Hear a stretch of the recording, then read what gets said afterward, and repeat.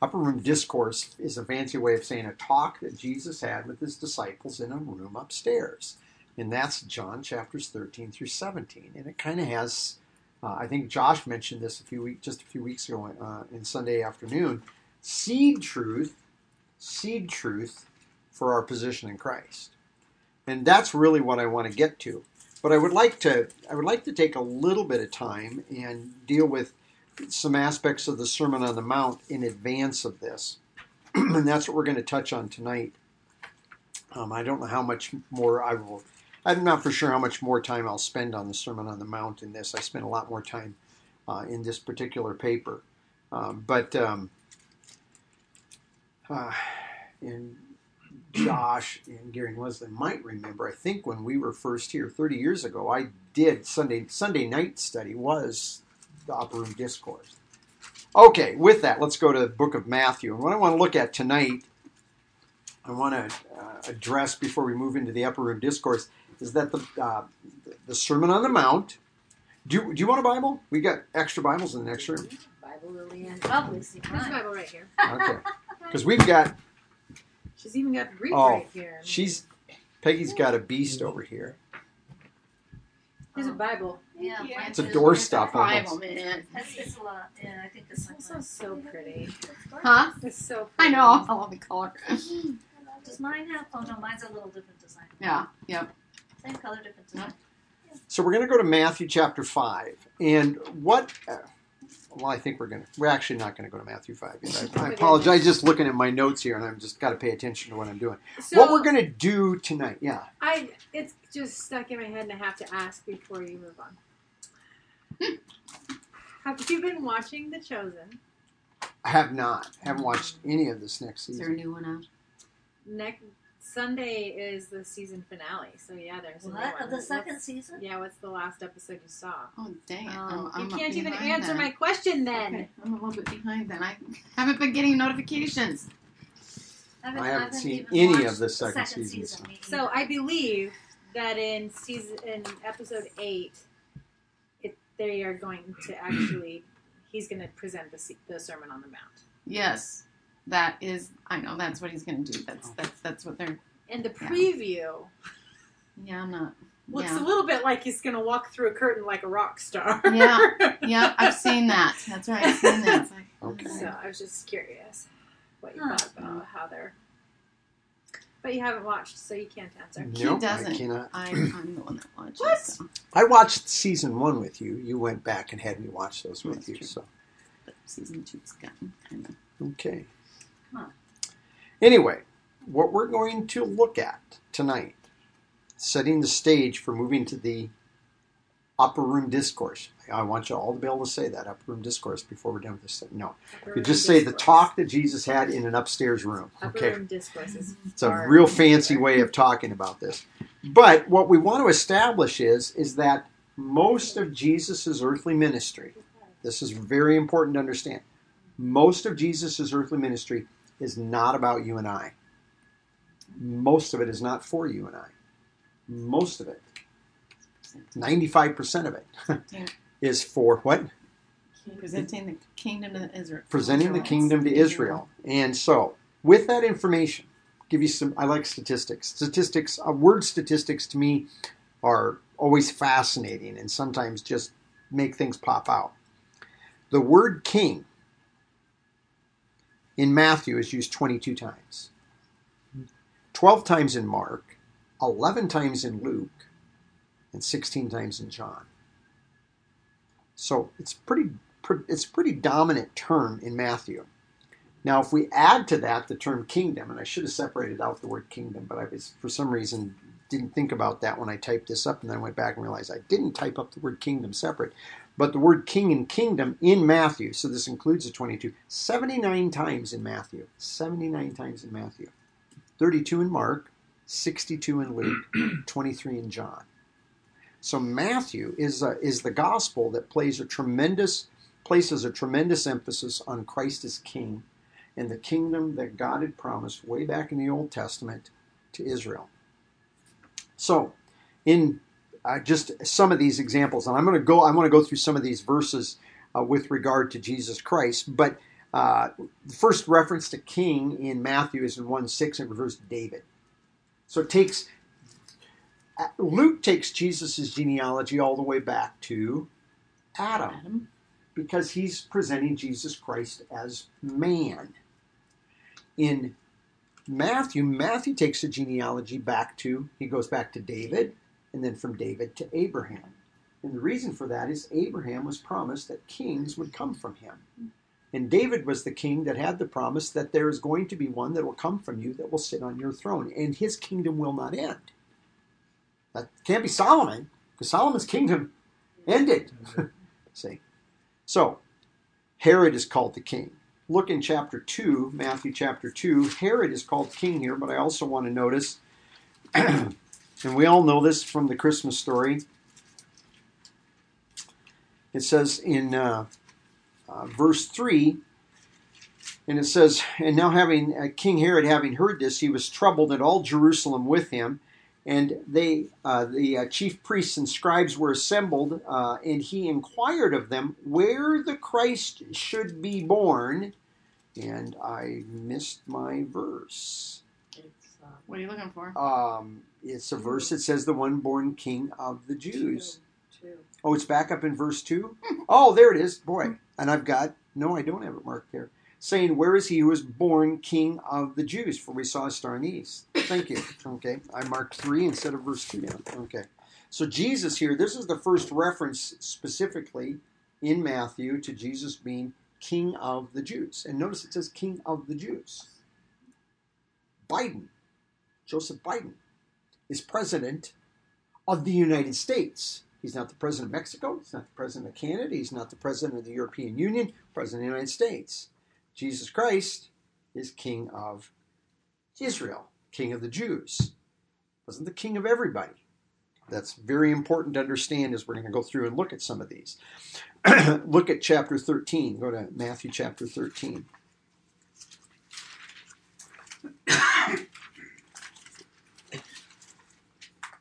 Matthew chapter 13, and this is in these series of parables that Jesus talks about the kingdom, and he says in verse 41, and the Son of Man will send out his angels, and they will gather out of his kingdom, all things that cause offense or scandalize, and those that are practicing lawlessness. So here we have the Son of Man. That's a reference to Jesus Christ. It's a reference to him that comes out of the book of Daniel, in which it's talking about one that's going to reign out of the book of Daniel. And so the Jews understood this, Son of Man, but it says he's going to send out, they're going to take out of his kingdom. So the Son of Man is a kingdom. And that's important to understand here. Let's go to chapter 16, Matthew chapter 16.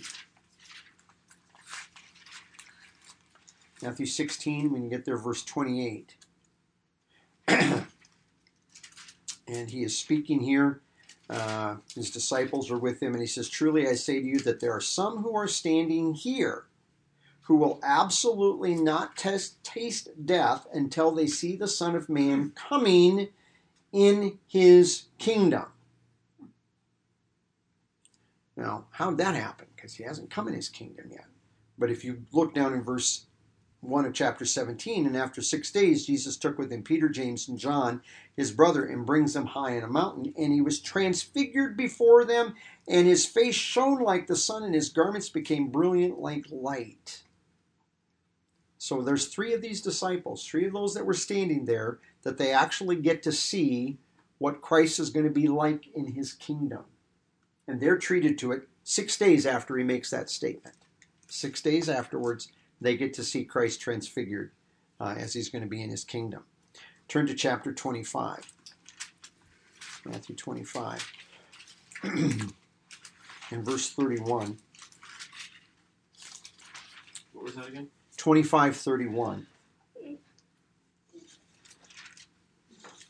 And it says in verse 31, and when the Son of Man comes in his glory, when he comes in his glory, and all of his angels with him, then, very important, it's a time word here, then he will sit upon the throne of his glory.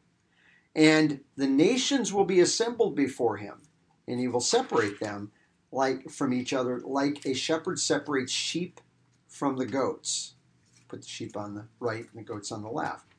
then the king, verse 35, 4 will say. See, back here in verse 31, it simply said the Son of Man, but now he says, and then the king. So he's referring to him as a king when he talks this. And if we go on down in this context, down to, got to find my verse. He sits on his throne in 31. So that's right. That's a king. Exactly. And then verse 4, let's see, where's the other place that I wanted to say? I have 43 down, but that's not the right verse. Oh, verse 44. Then they will answer him, saying, Lord, when did we see it? It's still not the right verse. Man, I'm really having problems. Oh, it's verse 40. Okay, I've got it backwards here. Verse 40, it says, and then the king will say to them. So again, refers to him as the king. Truly I say to you, inasmuch as you've done it to one of these my brother, least of these my brothers, you've done it to me. But twice he's referring to himself as king in verse 40 and in verse 34. And it tells us in verse 31 where we were that he is actually coming and sitting on his throne. He's not sitting on his throne right now. If he were sitting on his throne, the nations would have been gathered and this would all be done. But this has not transpired yet. So this is something that is yet future, because he has not yet separated the sheep from the goats. He has not yet carried this out at the present time. So let's go to chapter 27 here, Matthew chapter 27.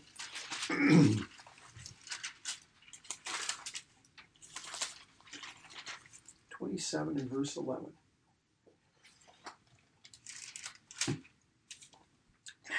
Matthew 27, verse 11. Now Jesus stood before the governor. It's talking about before Pilate. And the governor asked him, saying, Are you the king of the Jews? And Jesus said, You said it. It's not a statement of disagreeing. There are some people that have tried to come along and say, oh, Jesus is saying, well, that's what you say. That is not at all what he's getting at. He's actually saying, you said it. We get that. We even have that expression in our language. You said it. All right. I'm in agreement. So he's not disagreeing with him when Pilate asks him, are you the king of the Jews? If you go down to verse 29, when Jesus is turned over to the soldiers, it says they wove a crown of thorns, they placed it on his head, put a staff in his right hand, knelt before him, and they mocked him, saying, Hail, King of the Jews. And if we go on down to verse 37, and when they crucify Christ, it says in verse 37, and they placed over his head the charge that was written, This is Jesus, the King of the Jews. Whenever they executed these people on crosses, they always had this thing that was written out there so the people going by could read and they could see what this person was guilty of. Okay? And that's what this charge is. So their charge is clearly, they're saying he's claimed to be king of the Jews in this way. And then if we go on down here just a little bit further, in verse 40, let's go to verse 41. Likewise, the chief priests mocking with the scribes and the elders. So these are all Israel's religious leaders. Think about this. Here's all of Israel's religious leaders. They're mocking Jesus as he's hanging on the cross. And they're saying, he saved others. He's not able to save himself. He is a king of Israel. Let him come down now from the cross, and we'll believe on him. So they're mocking him because he's not saving himself. And yet, again, they mock him for being king of Israel in this context. So Matthew places this emphasis on Jesus Christ being king. Now I didn't go. I'm primarily looking at Matthew, so I didn't go look at Mark and Luke. We know he's also mentioned as king because we have the same exchange between Jesus and Pilate recorded by John over in John 18 or 19. I couldn't tell you which chapter it is right now. But we have the same interchange where he says, "You say, so you are the king." And Jesus actually says, "Yeah, and unto this very thing I was born. I was born to be king," he actually tells Pilate over there in that passage. But we're focusing on Matthew. But I want to show you something. Because this is a problem that is prevalent not just in Christendom, but in Christianity. Among real Christians in churches, is that most Christians today, we've got a song that Orris introduced us to at church that we sang. And I don't know how many times probably listened to that in the last few days or on vacation and such. But one of the lines in there, it says, and refers to Jesus as the king. And it does that again. And we always sing these songs about Jesus as our king and Jesus being our king. And John Wesley wrote a song, says, "And can it be that I should gain?" And in that song, he says, that thou, my God, shouldst die for me. And the Newsboys took that and they played off that song and they rewrote it and they said that thou, my King, should die. The first time I heard that song, I was going, oh yeah, this is great. They're playing a John Wesley song. Wait a minute, what did they just do? I mean, to me, because John Wesley was emphasizing that thou, my God, shouldst die for me. And the Newsboys changed it from my God to my King. And I love that song with the exception of that line. That line drives me nuts when we sing that song because I'm like, he's not my king. But see, that's what most Christianity thinks, that Jesus is our king or he's the king of the church. And that's not the case. In fact, both kind of have a fallacy in it. They do, Yeah, yes. Because he didn't die as God. Right. But it was a person who is God that did lay down his life. Let's go to Acts 17. Yes, thank you, Josh. Very interesting. Acts chapter 17. It's okay. It's question and answer night if you wanted to ask a question. Every night. Every night. Acts chapter 17. That's why I kind of do a freight train teaching. If I keep going, it's harder for people to jump in and derail Well, me. so here's what I'm wondering: is why does it matter? We'll address that in a moment. Okay. Acts chapter 17 and verse 7. This is, Paul is in the city of Thessalonica, and the Jews have gotten upset with what Paul is teaching, and they're raised up a problem. And notice we're just putting in the middle of this, these are unbelieving Jews. Okay. There have been believing Jews that have gotten saved, but these are unbelieving Jews now that are causing the trouble. In fact, I always find it interesting in verse 6. It says, and they have overturned the world. And my Christians had said, yeah, that first generation tells us right there in the book of Acts that they turned the world upside down. Actually, that claim is not made genuinely about the believers. That was an accusation that was made by unbelieving Jews to try to cause problems for Paul. Paul hadn't turned the city of Thessalonica upside down by their teaching. But the Jews, if they're going to get the city officials to act against Paul, what do you got to do? Well, you got to trump up charges. Sorry, I'm gonna turn this off. Is that me? You don't even know We'll what it pause. Seems I like know it. something's here somewhere. It's my sister. Oh, go, Oh, yeah. go anywhere you want to. Answer it right now. Yep. Anywhere you Yeah, want answer, to, answer, honey. answer. Go answer that front in Hawaii, would you? So, verse 7, it says, whom Jason is received, and all these then are contrary to the decrees of Caesar, saying that there is another king, Jesus. Now, is that indeed what Paul was proclaiming? When we read what Paul evangelizes, is Paul presenting Jesus as king? No, he's presenting him as Savior. But when we saw this back in Matthew, and I kind of glossed over it, but over said, where is he that is Christ, born King of the Jews? See, for a Jew, the title Christ referred to one who was anointed, and specifically they anticipated to be anointed to be their king. So these Jews over there in Thessalonica, when they hear Paul talking about Christ, they're going, oh, he's talking about a king.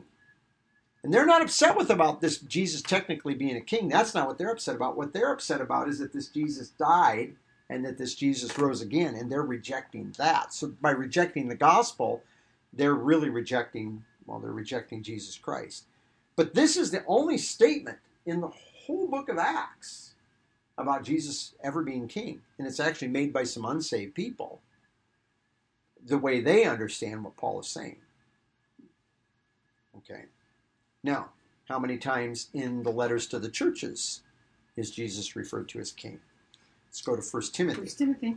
On to the We're going to go to 1 Timothy chapter 1. 1 Timothy, you sing, the song that the kids used to sing in Sunday school.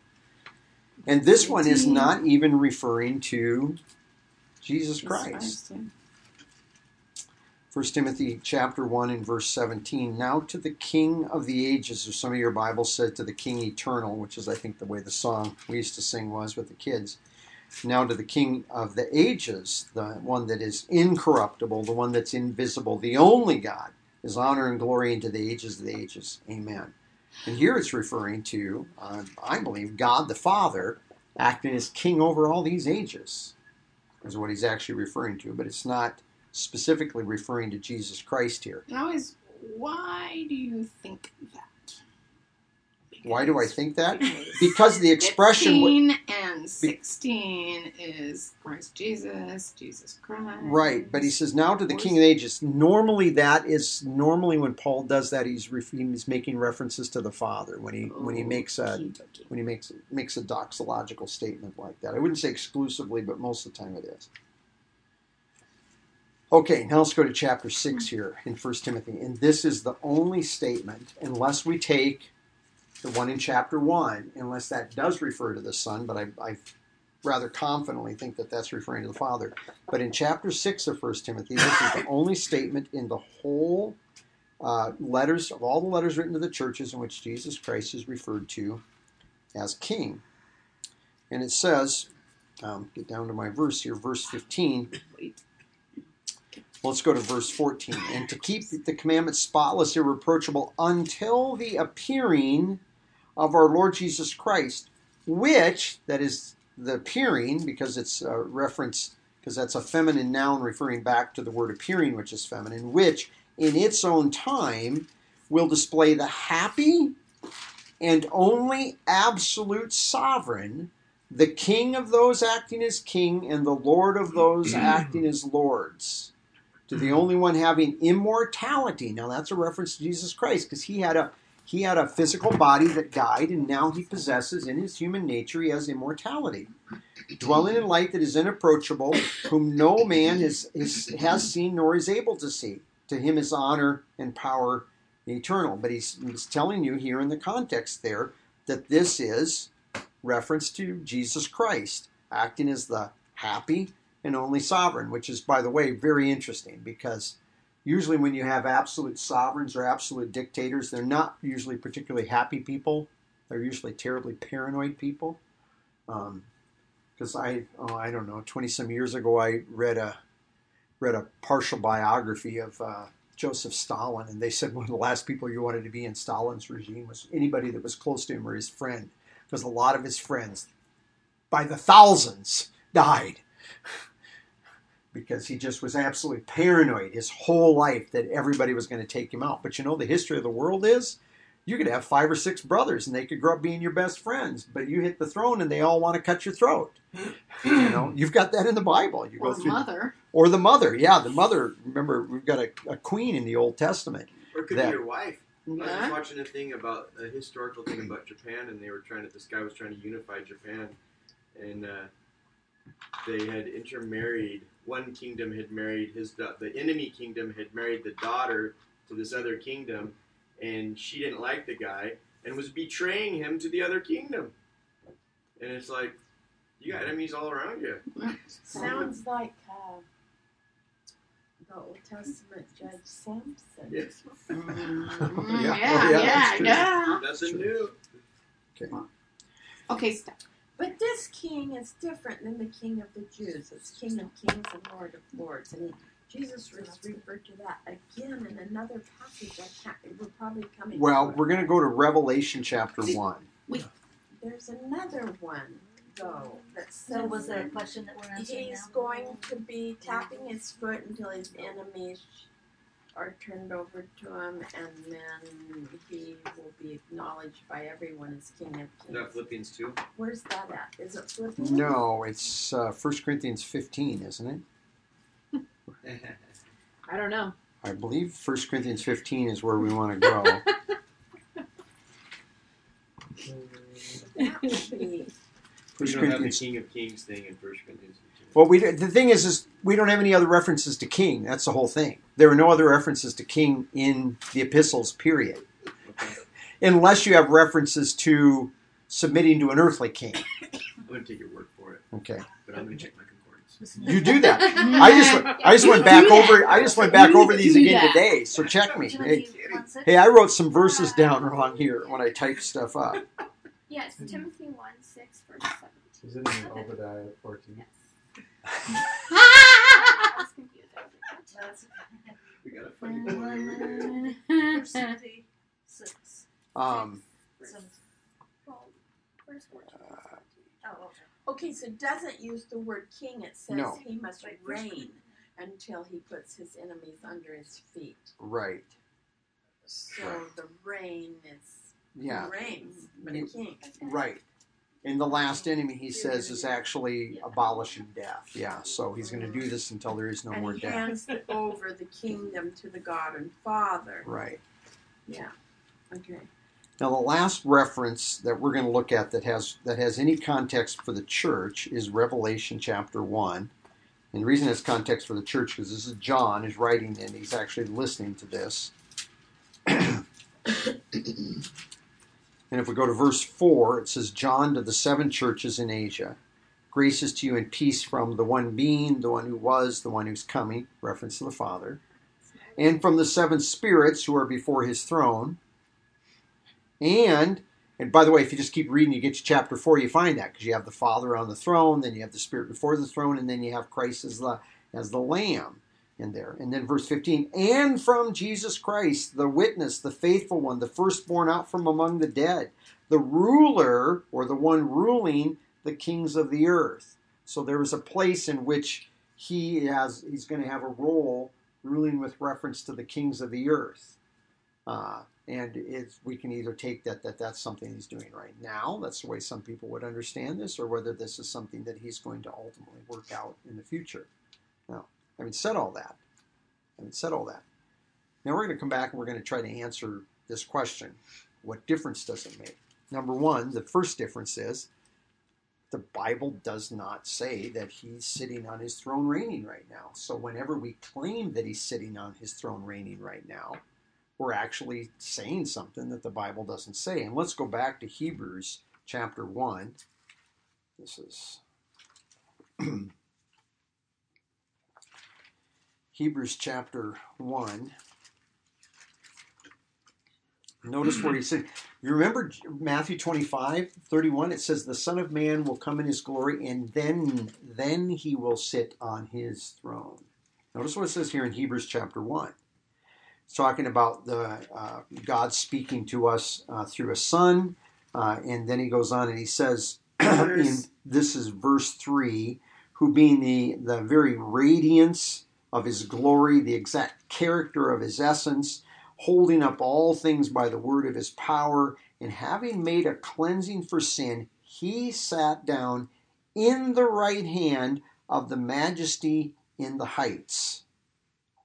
See, the Son's not sitting on his throne right now. When Paul writes this in Hebrews, he says right now the Son is sitting down on the Father's throne with the Father.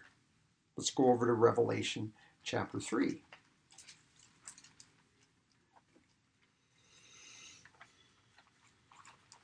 Revelation chapter 3. And go to the very end of chapter 3 to verse 21. This is a promise that's made to you and I, by the way, as overcomers. So Revelation, because remember, an overcomer, John tells us an overcomer is one that believes. Very simple. Verse 21, it says, and the one overcoming, or the victor, I will give to sit with me in my throne, as I also was victorious and sat with my Father in his throne. So the Son is promising here that when he does come and he does sit on his throne, he's going to grant all of us who are believers in Christ to sit with him in his throne. Which sounds to us as kind of a bizarre thing. I don't know how he's going to work that. Nice big lap. I mean, Hey, this is the illustration I've used just from our very concrete world. If you ever go to Maryhill Museum down there, you see there is the Queen Maria of Romania, and her throne is there. She gave it to Sam Hill, and it's a 5-seat throne. Her seat sits in the center, and she's kind of like sits in a little booth, and then there's 2 seats on either side, and they're all part of one throne. So she could grant for other people to sit with her on a throne at a time. Have you seen it? no. Yeah. I have, however, seen the cartoon version of Robin Hood, and I believe there is something similar. Oh. I'm glad that Disney was accurate. Sometimes they get it right. That's helpful.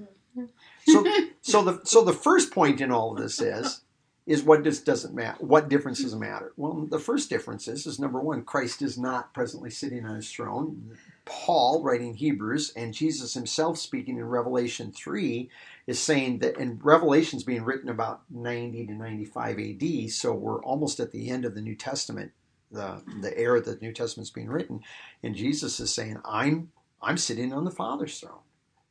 I'm going to grant those of you that are victors, those of you that are believers, I'm going to grant you to sit with me on my throne. That means every last believer in Jesus Christ is going to be granted the privilege to sit with Christ in his throne. And I don't know if that means we get to come through and sit with him 4 at a time, or 10 at a time, or 24 at a time, because you got picture of 24 elders. I don't know how all that plays out. He hasn't told me how that works. I really don't know.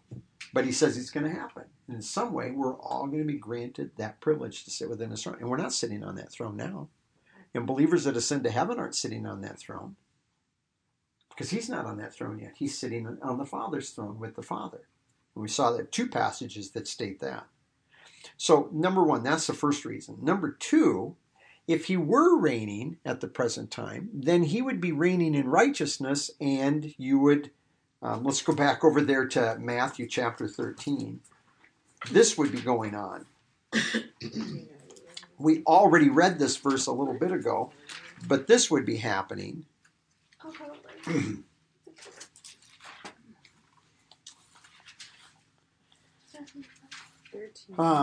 Matthew chapter 13, and let's go to verse 40. I want to read verse 40 because I just want to I want us all to see what he's talking about here. Verse 40, it says, "Therefore, just as the weeds were gathered and were thrown into the fire, so it will be at the end of the age." And that's the way a lot of your Bibles say, but it doesn't actually say end of the age. It's soon telos, and soon telos is consummation. It's the age coming to its point that it's supposed to come to. And the point that it was supposed to come to was his kingdom. So he says, so in other words, he's saying, this is what it's going to be like in the kingdom. Okay. So what he's doing, he's telling a mystery about the kingdom. And the mystery is that the Son of Man went out and sowed the message of the kingdom, sowed the sons of the kingdom in there. And then Satan comes along and oversows his sons. And the servants are saying, well, wait a second, shouldn't we go out and get rid of those weeds? And he goes, no, because then you'll tear up the good ones with them. So he says, let them grow. But when we come into the kingdom, that's not going to be tolerated. He is going to send the angels out, and they are going to take out from among the believers the tares. But what he's telling you is right now, one of the things that really throws the kingdom off, and he had to explain this to his disciples. That's why this is a parable, to help the disciples figure out, why is it that we've got all these, why do we get this mix of unbelievers hanging out in the midst of these believers? We don't get this. And he goes, well, this is why, because Satan's sowing those unbelievers in there. And he's putting them right in there among the believers, and it creates a problem. But he says in verse 41, so then the Son of Man will send out his angels, and they will gather out of his kingdom. So this is what would be happening right now. If Christ were reigning and his kingdom was in place, they would be gathering out of his kingdom all things that cause offense and all those who are practicing lawlessness, and they will throw them into a furnace of fire. In that place there will be weeping and the gnashing of teeth. And the righteous ones would be shining like the sun in the kingdom of their Father. The one having ears, let him hear. But the point that he's getting at here is you'd be getting these nasty believers just being plucked out all over the place. And that's not happening today.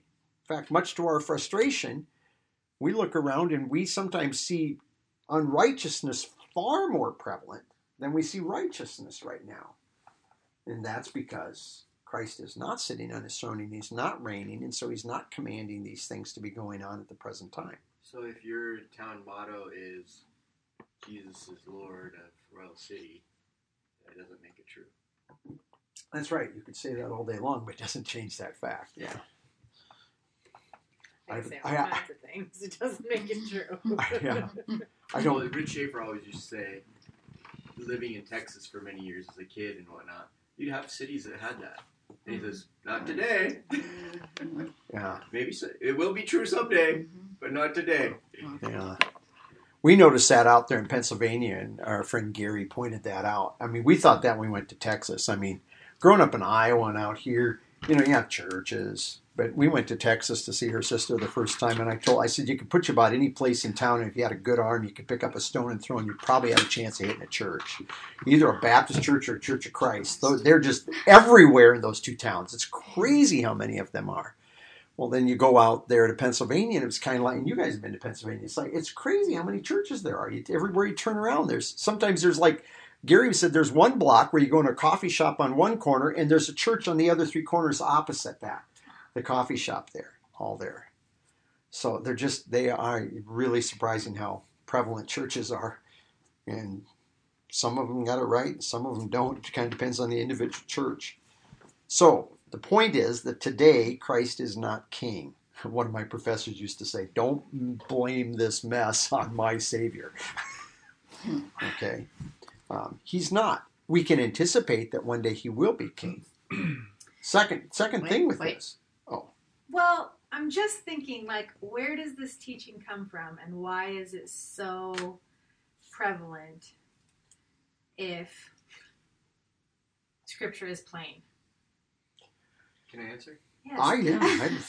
Please. Because most people don't distinguish between Jesus' different messages. He had a message about the earth, the millennial kingdom, which is mainly the Gospels. But then you get into the New Testament that he revealed through Paul, and you have all this messages about the different people that was going to get different promises.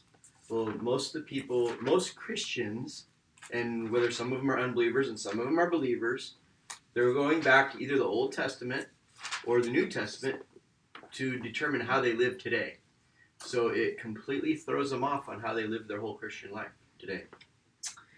Because they're looking at the Old Testament for how to behave. Yeah. Mm-hmm. So, like, if you go to a Catholic church, what's their whole thing based on? It's based on the moral aspects of. Wait, what? What'd you say? Guilt and shame. But to establish morality. Guilt and shame. Oh. Catholicism and a lot of Christian churches go back to the Old Testament, and they don't practice the Old Testament, but they take the moral. They divide it into moral and the other, and they try to establish morality based on the Ten Commandments, right? Right. You go to Christian churches that say, no, we don't live by the law, but they go to the Gospels, which are looking forward to the kingdom law. There's 3 standards of righteousness in the Bible, or 3 standards of how you live. The Gospels teach what Christ has said. This is how they're going to live in my 1,000-year reign. That's how most Christians today are trying to live. If it's in the red, that's the most important things. Because Jesus said You it. hear people say that Right, all yes. the right. time. Yes. And what they don't realize is Jesus, that was rejected. That was never put into practice when he was here. It was something It he was was for the presenting. Jews, first of all. It was for the Jews, and they rejected it. And then the night before his death, he presented something new. I'm going away. I forgot what you called it already. Upper room. The talk in the upstairs room. Discourse. The talk in the upstairs room. They went upstairs to rap. So that's, and so the whole New Testament is about our relationship with him, not as king, because he's not ruling. And in fact, the fact that he's not ruling, we should be thankful for it, because he's waiting for that inheritance from the Father, and he's putting it off, because that's what the Old Testament anticipated. It anticipated Christ asking the Father for his inheritance, that he could break the nations with a rod and destroy them, right? That's what Psalms 2 is about. And that's what you would expect the next thing to be if it wasn't for John 13 through 17. It's something completely different, and he changes directions, and he says he's waiting for that. He's not asking for it. He's not asking for it because he's dedicated to the church. He says, I'm not going to be king yet. Not yet. I don't have every New Testament believer yet. Every elect one has to become part of the church before he will ask for it. And what you said about the rod, that also is over there in those promises of overcoming. Not only did he promise to sit on the throne, but he also says over there, he says, and I will give him a rod of iron, and he will smash the nations like a potter does. He says, just as I receive. So he also receives that, will receive that authority. Yeah. It's also a lack of recognizing that Israel and the church are two separate entities. Josh said that, but there's so many people that want to either completely obliterate God's promises to Israel. And just, it's now the church. They want to keep Israel's promises as going to the church. Mhm. But if God doesn't keep his promises to Israel, then why does he have to keep them to us? It makes him just another human being that lies. Mhm. And so that is one time we went to a Russian Orthodox church, and I was really struck with, even more than the Catholic Church, of their services being the Old Testament, as far as the wall of partition, and they had a little building for, like, it was a Holy of Holies, and they had the incense going, and so they've incorporated all that Old Testament stuff that was Israel's, which is a shadow of the true in heaven. And Jesus was the one that was the reality. Mhm. And it's just all jumbled up Mhm. because they take the verse, Jesus Christ the same yesterday, today, and tomorrow, and they don't realize that God is always the same in essence, but he can do things differently. He doesn't do everything exactly the same, even though his character is always the same. And it just jumbles it all up. I don't know if that was helpful. That's how I'd answer that. No, I would. Yeah. Paul refers to Christ as our Lord and our head. As our Lord, he's the one that's in charge of the church. Not in charge of the world, he's in charge of the church. And I really appreciate that. He's dedicated himself to the church, as Paul says. So he's dedicated himself to the work of the church right now. But so he's Lord in the sense that he's in charge, but head. And I really appreciate that. Jim did that study on headship a couple of years ago. And that pointing out that headship and lordship are two different things. Headship is his role of caring for the church. I do think that the Bible teaches that even though he is the Lord and he is the head of the church and he is Israel's king, Right. it also has another sphere, and Jim covered this a few weeks ago, that, God, in the verses in the Old Testament, God is the king over all the earth. So there's this overall, he is the King of Kings, and Jesus he is the King of Kings. And so even though there is that realm, so I don't think it's totally wrong. I mean, he is above being Israel's king. He is God. And so in that realm, he is king, he is a ruler. Right. But it's different what Different people- realms of authority, different kingdoms. Yeah, That- it's different yeah. what people refer That's a whole nother to stage him for as. him. That kingship is very different, because he says over there in Daniel 4, he's even putting over the kingdoms of men, even the worst of men, Nebuchadnezzar being one of them, the arrogant king that God humbled. But then his grandson also would have fallen in that same thing, and his grandson Belshazzar ends up being so bad that God kills him, takes him out. Well, lets the Medes take him out. But so let's Wait. You could. That is. I'm ruminating. okay. So just to kind of circle a little bit, the idea that he's dedicated to us. If he had asked for his inheritance of the nations when he rose on high, because that's what the Old Testament prophesied he would do, then any New Testament believer that wasn't put into the body of Christ yet would not be able to rule with him in the kingdom. It would invalidate that. So by having a parenthesis that wasn't prophesied about, that's the church, and now he has new promises to us, those have to be completed before he can carry out the next. So if you try to say he's king today over the church, you're actually saying a very... if you went to a court of law, they would say, you just invalidated your case, and you are out. Throwing it out. Yeah. Mm-hmm. Yeah. And it was interesting also because he does say the nations are an inheritance out of Psalm 2. But when you come to the book of Ephesians, Paul points out that we today are his inheritance. So he's got a whole other inheritance, and that's us.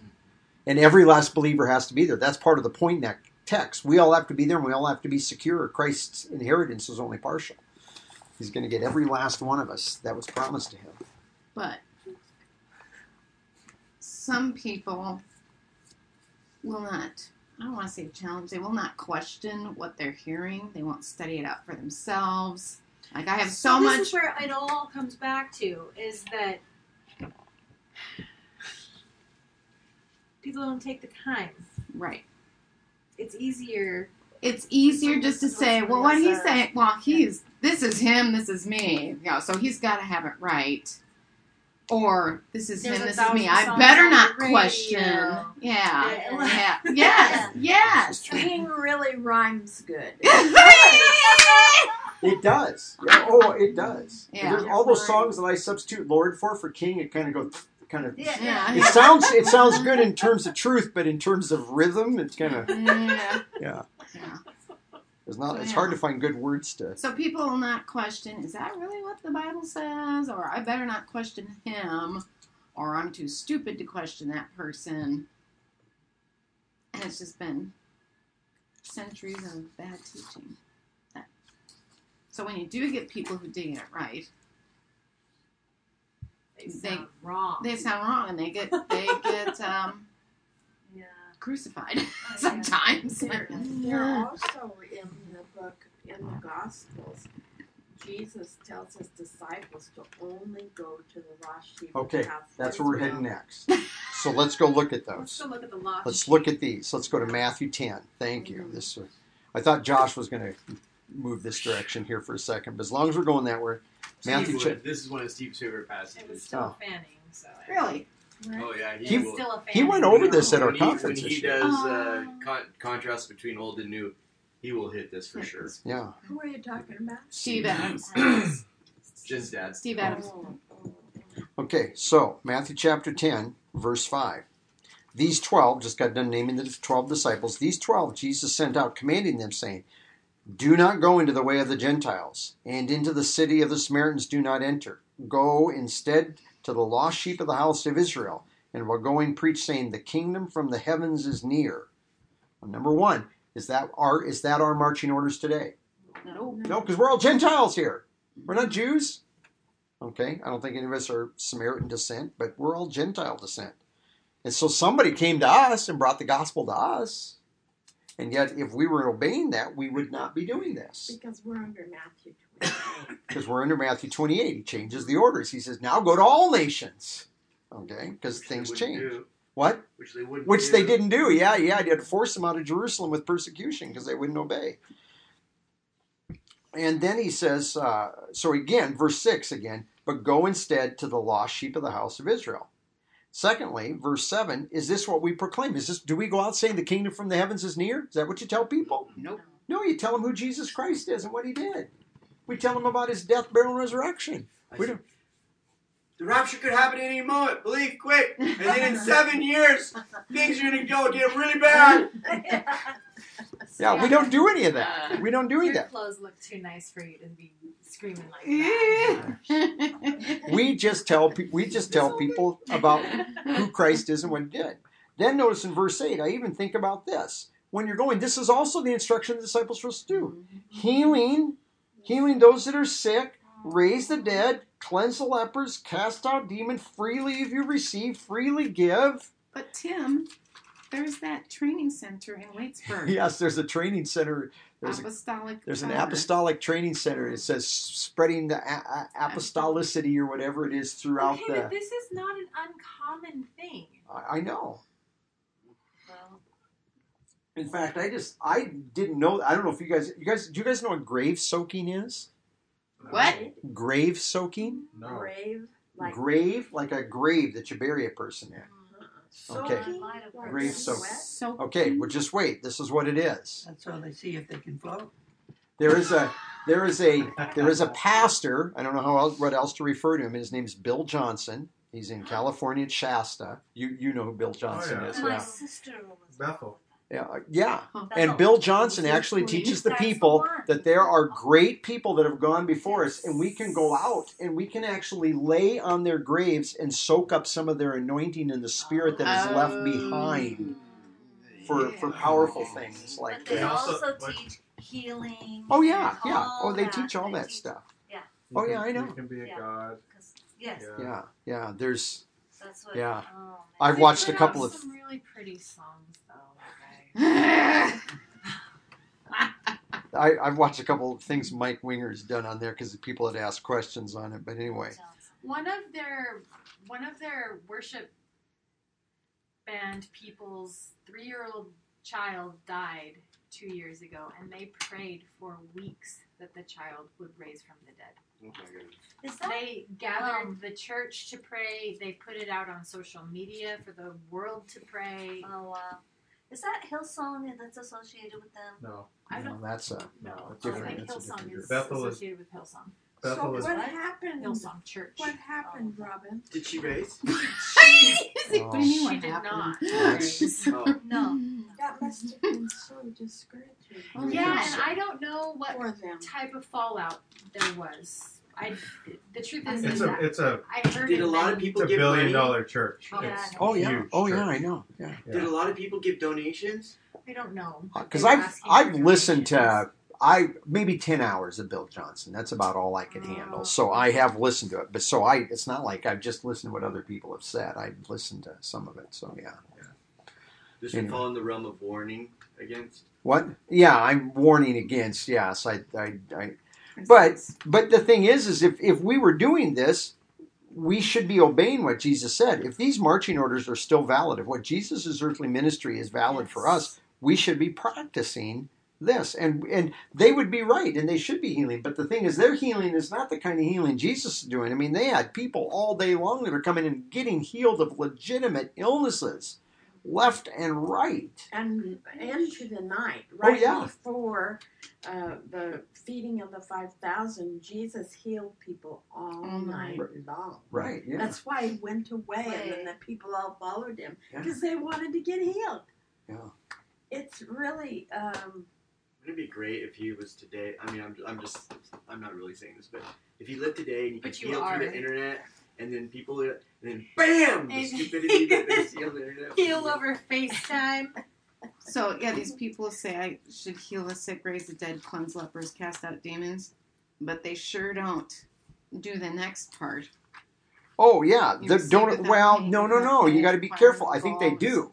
You don't Wait, provide wait. gold for yourself because you expect the people where you Oh. go that are supposed to provide Acquire for no you. gold. Yeah. So they're Yeah. they're the ones, that are supposed to do that. Yeah. Let's go over to chapter 15. Let's go over to chapter 15 here. Go down to verse 23 when you get there. What? Where? 15? 15. 23. Let's go to verse 21 actually. And it says, and Jesus going out from there withdrew into the districts of Tyre and Sidon, and behold, that there was a woman, a Canaanite, there from the borders, and having come out, she cried out, saying, have mercy upon me, Lord, son of David. My daughter is severely treated by a demon. He didn't answer a word. And here's this woman talking, Jesus doesn't even respond to her in this. He'd been casting out demons out of lots of people. This woman comes. And his disciples approached and they were asking him, saying, send her away. She's crying out behind us. So she's following behind him as they're walking, and she keeps asking. But he answered and says, I was not sent except to the lost sheep of the house of Israel.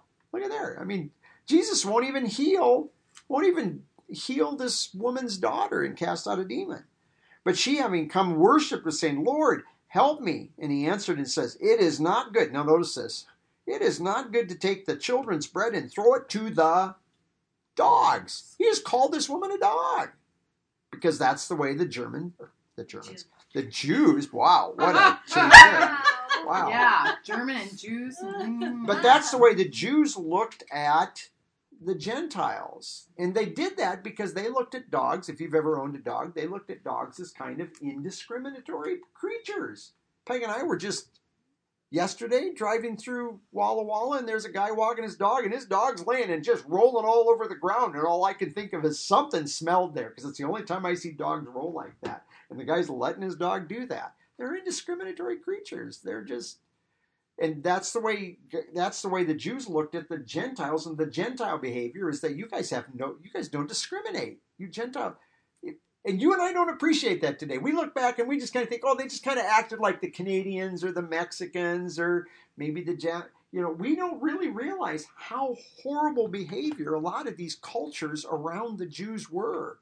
I mean, they practiced child sacrifice throughout the Old Testament, which just boggles my mind. But, well, I guess we kind of do that even here where we live, don't we? So he goes on from there, and he says, it's not good then to throw that. And then she says, yes, Lord, but even the dogs eat the crumbs that fall from the table of their master. And then Jesus says, woman, your faith is great. In other words, she is so persistent in this that even though she is not one that Jesus was sent to deal with, he's going to say, let come for you what you desire, and her daughter is healed from that hour. But again, this is important because it's not just Jesus giving marching orders to disciples. He's practicing what he preaches. He's not dealing with Gentiles. Except God is a God of exception. And he is, We yes. see that over and over, and I love that about him. Yeah.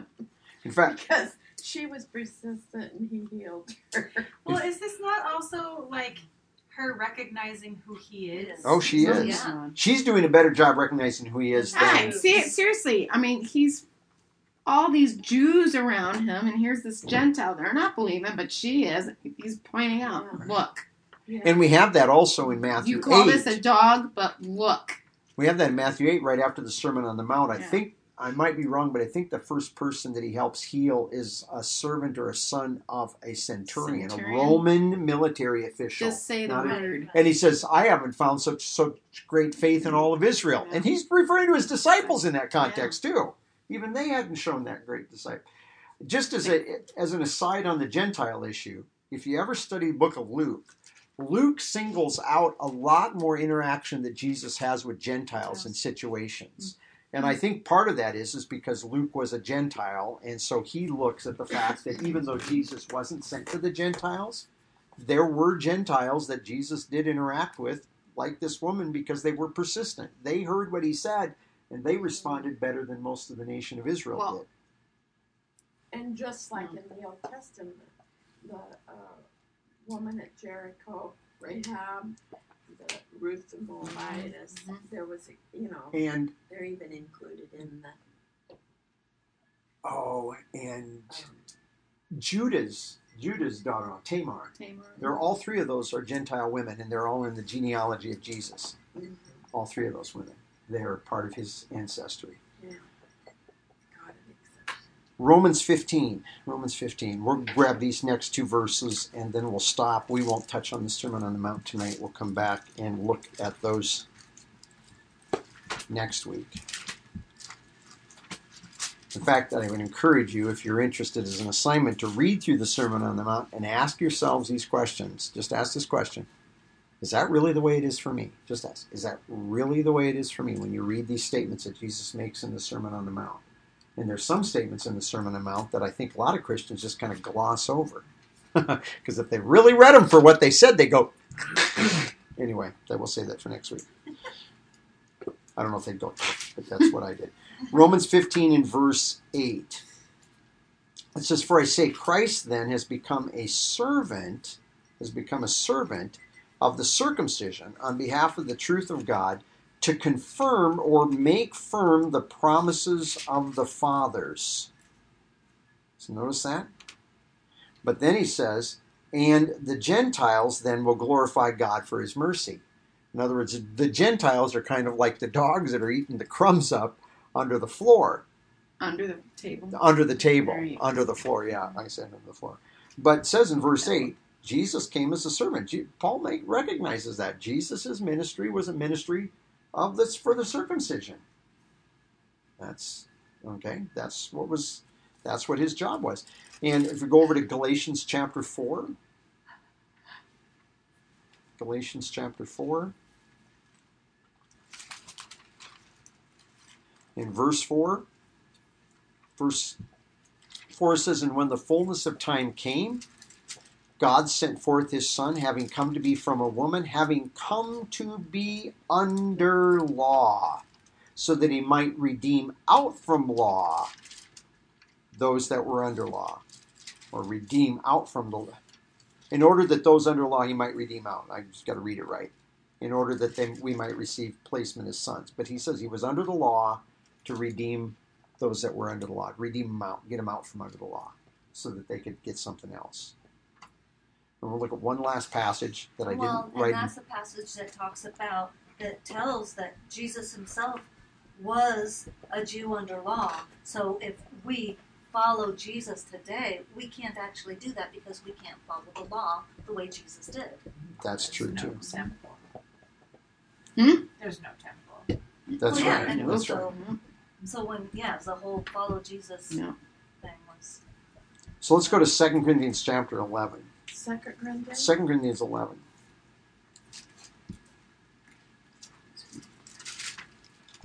Second Corinthians 11 and verse. This is. He says in verse 2. He says, "I am zealous for you with the zeal from God, for I have betrothed you to one husband, to present you as a pure virgin to Christ. But I fear, lest as the serpent has completely deceived Eve by his cunningness, that the conclusions of your mind should be led astray from the simplicity," and some of your Bibles will also have purity there, but from the simplicity that is directed into Christ. That simplicity literally means you're not presenting a message and braiding it in with some ulterior motives. It's literally this idea, which that what these guys are doing. And then he makes a statement. "For indeed, if there's coming that preaches," and we have two different words for another in this verse. If indeed one comes preaching another Jesus that is similar. Notice he doesn't say preaching Jesus. He says another similar Jesus. Notice what Paul says, that we didn't preach. Paul says we didn't preach this Jesus. Or, now he says, or you receive a different spirit. That word is now clearly different, which you did not receive. Or a different gospel, which you did not welcome. So he says these people come and there's going to be three things they're going to do. They're going to present a different spirit. And I think that I've come to the conclusion, I think that has to do with revelation. That's the way they got revelation, is that the Spirit would give them. And so sometimes they got revelation from the Spirit, but it wasn't the Holy Spirit. But secondly, we also have an issue here that there's a different gospel. It's not really a gospel. Kind of like Paul says over in Galatians 1. It's a different gospel. It's a gospel, but it's not a gospel at all. It's not good news. But here's the part that I wanted to focus on, the first part. They come and they preach a similar Jesus. They don't come along and just present, it's like Mormons. They don't come and present it all together completely different Jesus. They take a Jesus of the Bible that looks a lot like our Jesus until you nail him to the wall and say, wait a second, is he eternally God? Well, They'll say yes. They'll say yes because they said, because we are eternally, and they'll say, and you're like, nah. So, anyway, but they come along and they present this.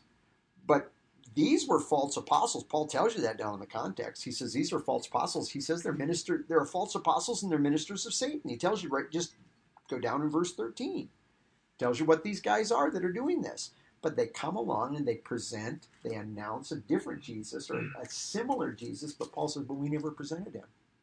And I'm convinced when he says Jesus and not Christ, it's because these people are coming and they're going back and they're looking at the earthly ministry of Christ, and they're picking out these stories. The stories from the earthly ministry of Christ are great stories. People can relate to them, especially. Let me give you an example from a preacher that our friend Gary was telling us about. It's not about Jesus, but he gave us one about Jesus, and I can't remember what it was. But he was telling about Jonah. Jonah what's the big thing that happened to Jonah? Got swallowed by a fish. And he says, we all need to get swallowed by fish, because the people wouldn't listen to him until he got swallowed by a fish, because when he gets swallowed by a fish, he comes out and now he stinks. And everybody appreciates somebody that stinks because that means you're a sinner just like them. That's not at all what that's all about. That is, I read that and I'm like, did this guy even read the book of Jonah? That is not at all what that story is about. Jonah he doesn't want to win those people. He's only obeying God. He wants God to destroy Nineveh.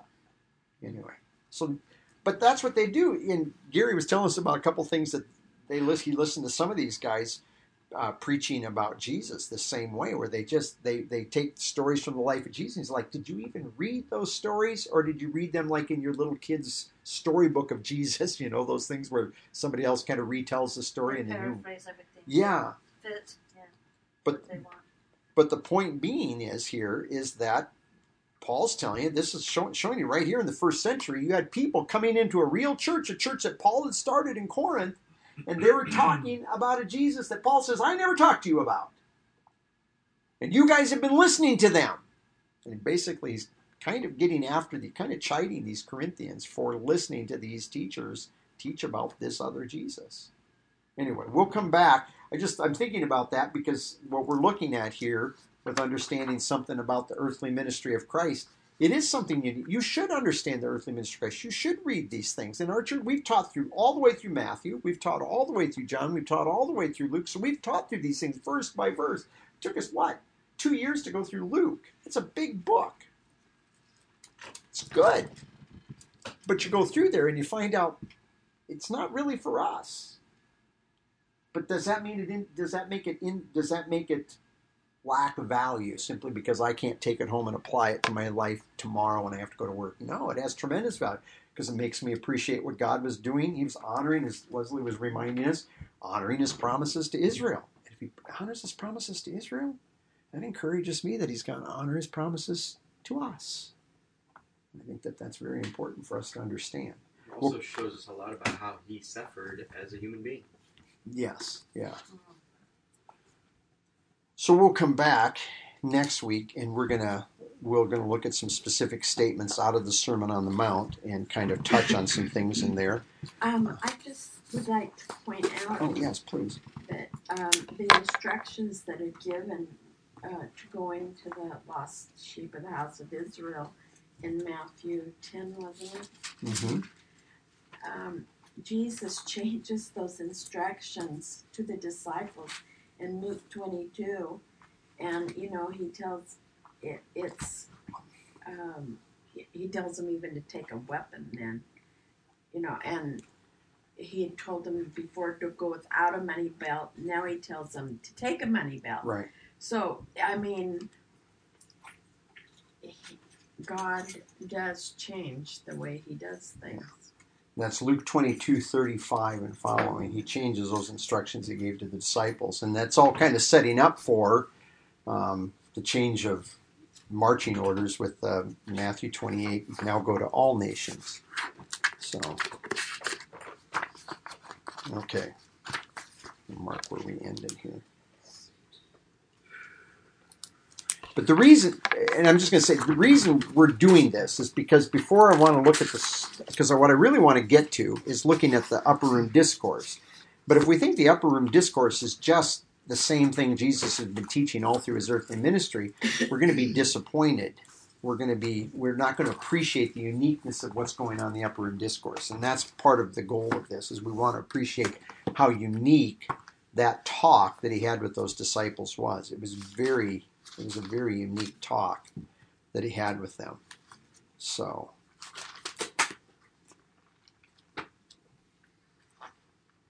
and I've told a couple of guys over the years that sometimes when you're introducing this idea of making distinctions and trying to teach some Christian life truth, and some people are reluctant to listen to anything other than Jesus, upper room is a good way to kind of start that, because Jesus is talking, and you can introduce some of those things there.